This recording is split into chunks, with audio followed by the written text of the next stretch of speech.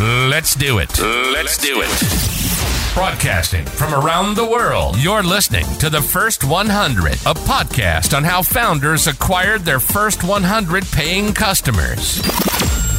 Here's your host, Hadi Radwan.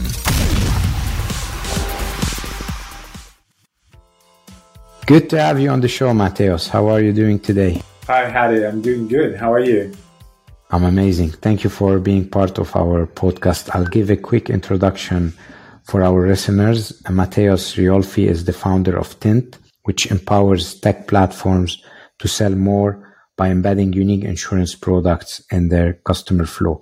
Tint has raised $30 million to date from notable investors such as QED Investors, Y Combinator, and Web Investment Network.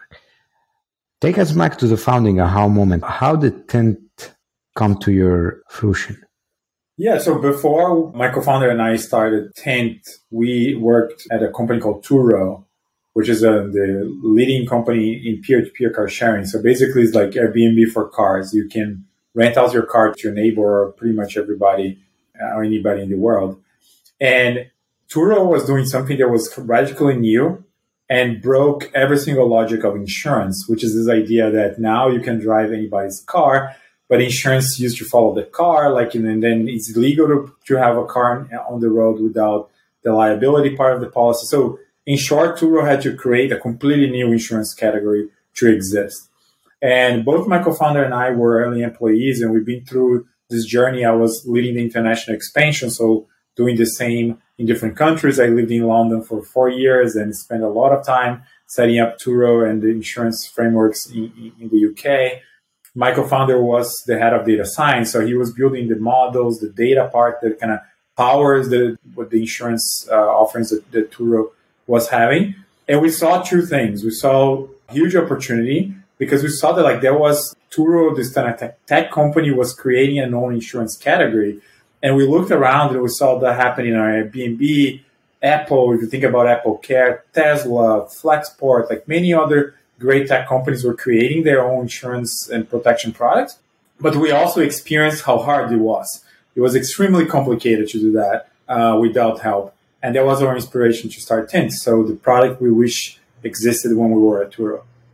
Amazing story. So technically, is your company Tint a licensed insurtech, or are you using the technology to create embedded products by partnering with other carriers that wants to sell it to your partners? We are technically a broker and a captive manager. We play a few roles, but we are not an insurance company. We're not an underwriter. We see ourselves as basically a combination of two things. Our technology stack, so we have all the core insurance systems, policy admin, claims, whatever you need, so our customers don't need to write a lot of code on their side. And we also connect them with insurance companies or reinsurers, so we provide them the kind of financial capacity as well. And the last role we play is we provide them back office, compliance, kind of services that they need to operate. So from that perspective, we're end to end, but we focus on the connectivity, not as a carrier. Amazing. What has been the hardest problem for you when you're building a B2B insurtech? I think the hardest part is that insurtech requires a lot of pieces. As I described, we play at least three roles, right? The software, the compliance backend, and back office, I would say, and the risk capital, the broker, the matchmaking side of things. And it's a lot. But we see that as an opportunity because the way we are thinking about ourselves is that embedded insurance, it's really reinventing insurance. Because let's say Airbnb is now the one thinking about those products, selling. It completely changes the industry, changes who are the players, what they do, why they exist. And what we do in a simple way is to write this infrastructure, write this product is going to power this new value chain to operate. But that's a challenge. We need to build a lot of pieces, right? So that our solution is complete. Thank you for sharing this journey. Can you take us back to your first client? How did you convince them to join Tint? Yeah, our first client was a company called Outdoorsy. They do Airbnb for RV, so very similar to what we're doing at Turo. And our story with them was very similar, I'd say, to a lot of B2B founders. We knew the space very well because we were both from Turo. We have a contact from Turo who moved to Outdoorsy and was running insurance and claims for them. So we already had somewhat a trust relationship. So that got ourselves the opportunity to show what we could do for them. Back in the day, was back in 2019, 18 or 19. So we didn't even have all the components of our product, but our first module, if you think about it, was what we sold to them, and we implemented. The results are great, and then we started. And then from there, like, they were our kind of flagship customers to move into other companies in the same space, in the kind of vehicle sharing or peer-to-peer space. And we grew, we focused on that for some time until we expanded to other verticals. Now we have customers in shipping, companies like Deal in the HR space. We have companies in the crypto space. So like now we're like a multi-vertical company. But I'd say in the early days, what we did was really focus where we had domain expertise and connections. Great. Very interestingly for me, it looks like when you land a partner like this, you have done something extremely right. So if you were to write the playbook of getting clients like Outdoorsy, Neighbor, Deal, which are some notable and big clients, what would be the playbook in that case, especially when the sales cycle is long and it's not their core, and insurance is not their core revenue stream? How can you close such big names?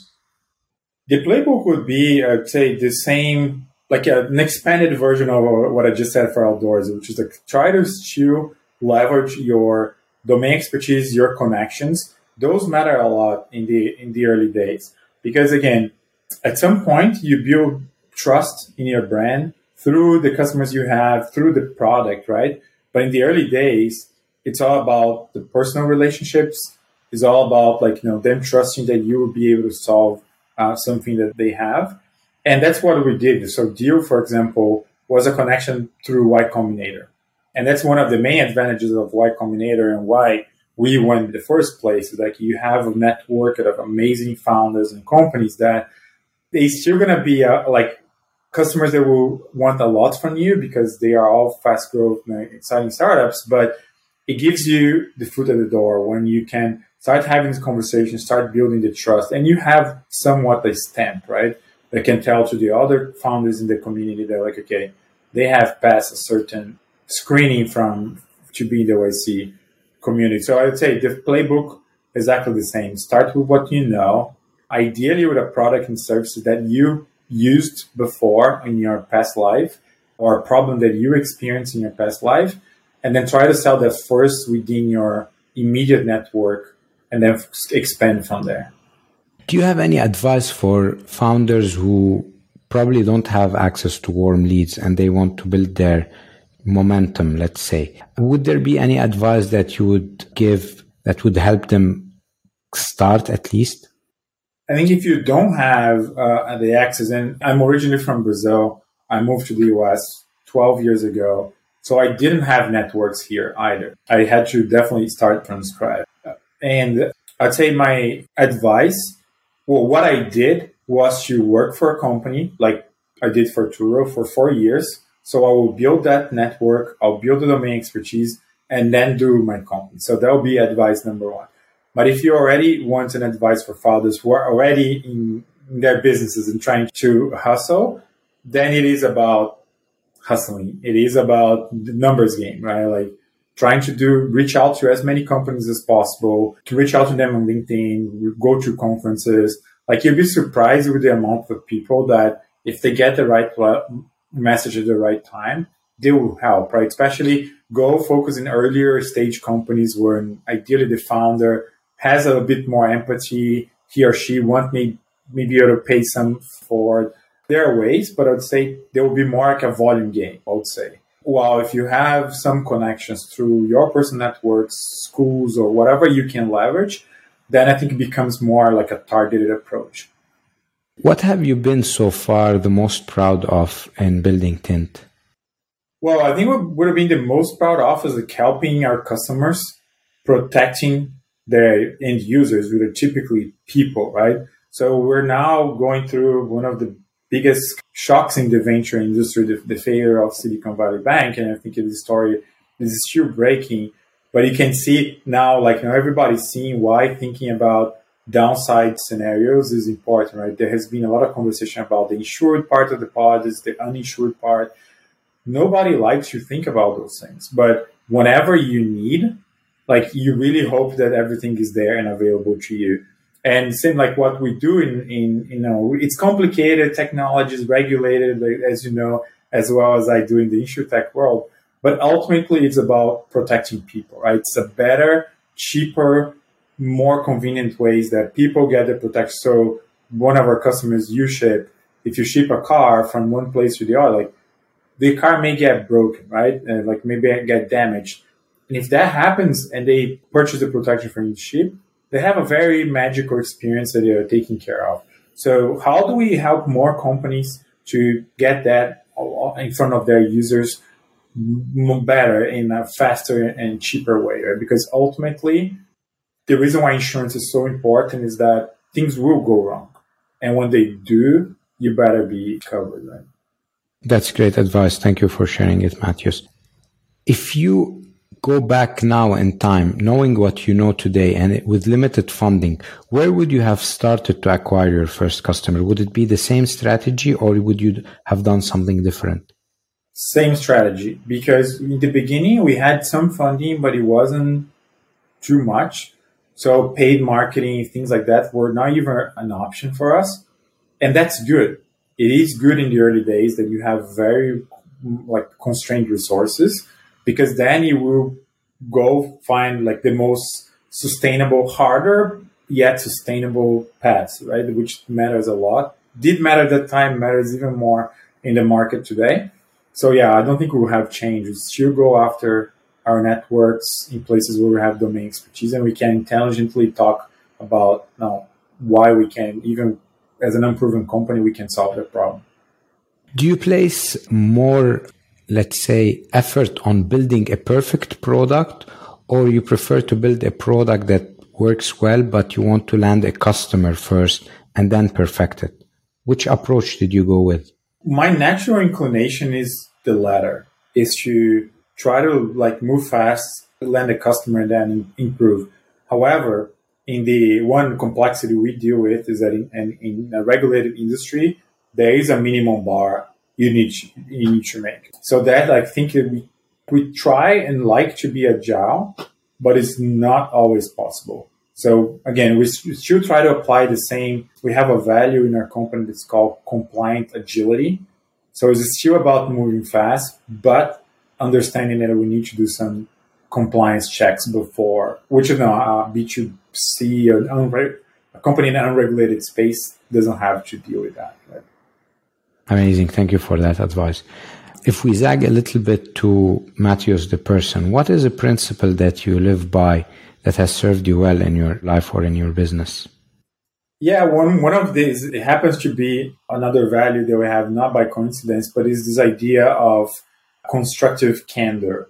It's the idea that like I strongly believe in transparency.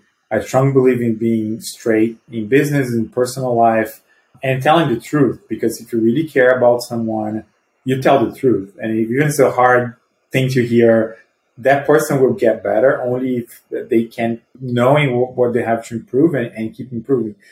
But you got to do that in a constructive way. Right? Like I also don't believe in just pointing the facts and not helping, because this is really not great.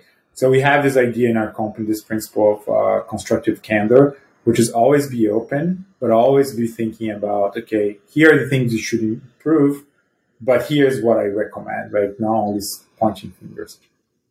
If you were in a room with one of the CEOs of your competitors, what's the topic you would discuss with them? I think we'll discuss like how can we grow like, together in a sense, because insurance is so big. There are like literally $2 trillion of premium of money flowing around every year. And embedded insurance, the entire category is just so small, has so much potential, right? People recognize it as one of the most promising areas of insurance, but it's still so small in relative terms that to me is about how the tide would lift all the boats. And that's what I'll be talking about. There are plenty of niches to be carved out by all the different companies in the space. That's great. Thank you for sharing it, Matheus. One last question. What's next for Tint? Well, next is continued like in the trajectory we are, like keep growing, keep adding, or keep helping great companies protect their customers. Like again, you mentioned Geo, Neighbor, U-Shape, Outdoorsy, and others. I think I feel strongly about us building a world where insurance will become a feature and no longer a product, where people don't have to think about it. They are protected when things go wrong. They have somewhere to go. And that's really what we now every day when we wake up, that's what we're thinking about. Amazing. Where can people reach you? LinkedIn, I'm always there. Like I like to joke, there's probably just one Matheus Riolfi in the world. So if you type my name on LinkedIn, you find me. You need to talk with me. I'm Matheus@Tint.ai, my email. And I'm always happy to help companies, even if they are not prospects or anything related to our business. Thank you, Matheus, for your time. Thank you very much. Thanks for having me. Thank you so much for listening to the First 100. We hope it inspired you in your journey. If you're enjoying the podcast, please subscribe to our podcast on Apple iTunes, Stitcher, Google Play, or Spotify, and share it with a friend starting their entrepreneurship journey. Leave us a 5-star review. Your support will help spread our podcast to more viewers.